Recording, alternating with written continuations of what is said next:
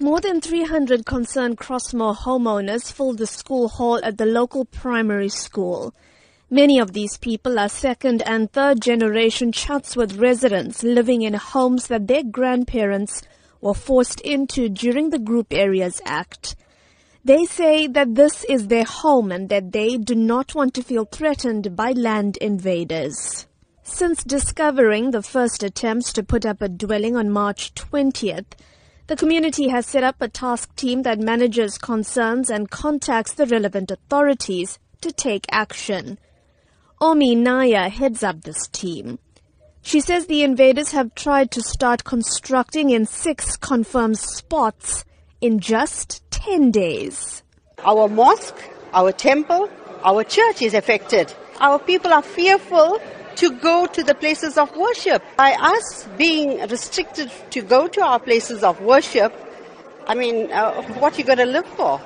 While the team acknowledges that the Land Invasion Unit, Metro Police and the SABC are working with them to monitor the area, they say they want active measures to be taken to make land invasion impossible. It is now the community who is going to cut grass, clean out bushes, cut trees.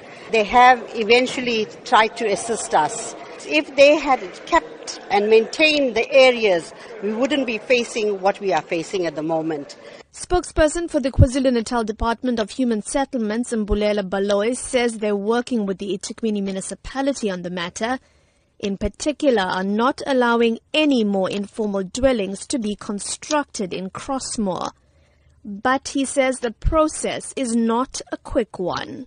It has been happening for quite some time. Hence, we have decided that we have to be hands-on on the matter. We are also exploring legal avenues like going to the court to get an eviction order. But we are also in consultation with people who have invaded land because we have to make sure that we do respect the provisions of the Prevention of Illegal Eviction Act. Earlier this week, the municipality's head of Parks, Culture and Heritage, Tembing Khozi-Ngobo, told the SABC that the municipality's stance on land invasions was to act firmly and swiftly.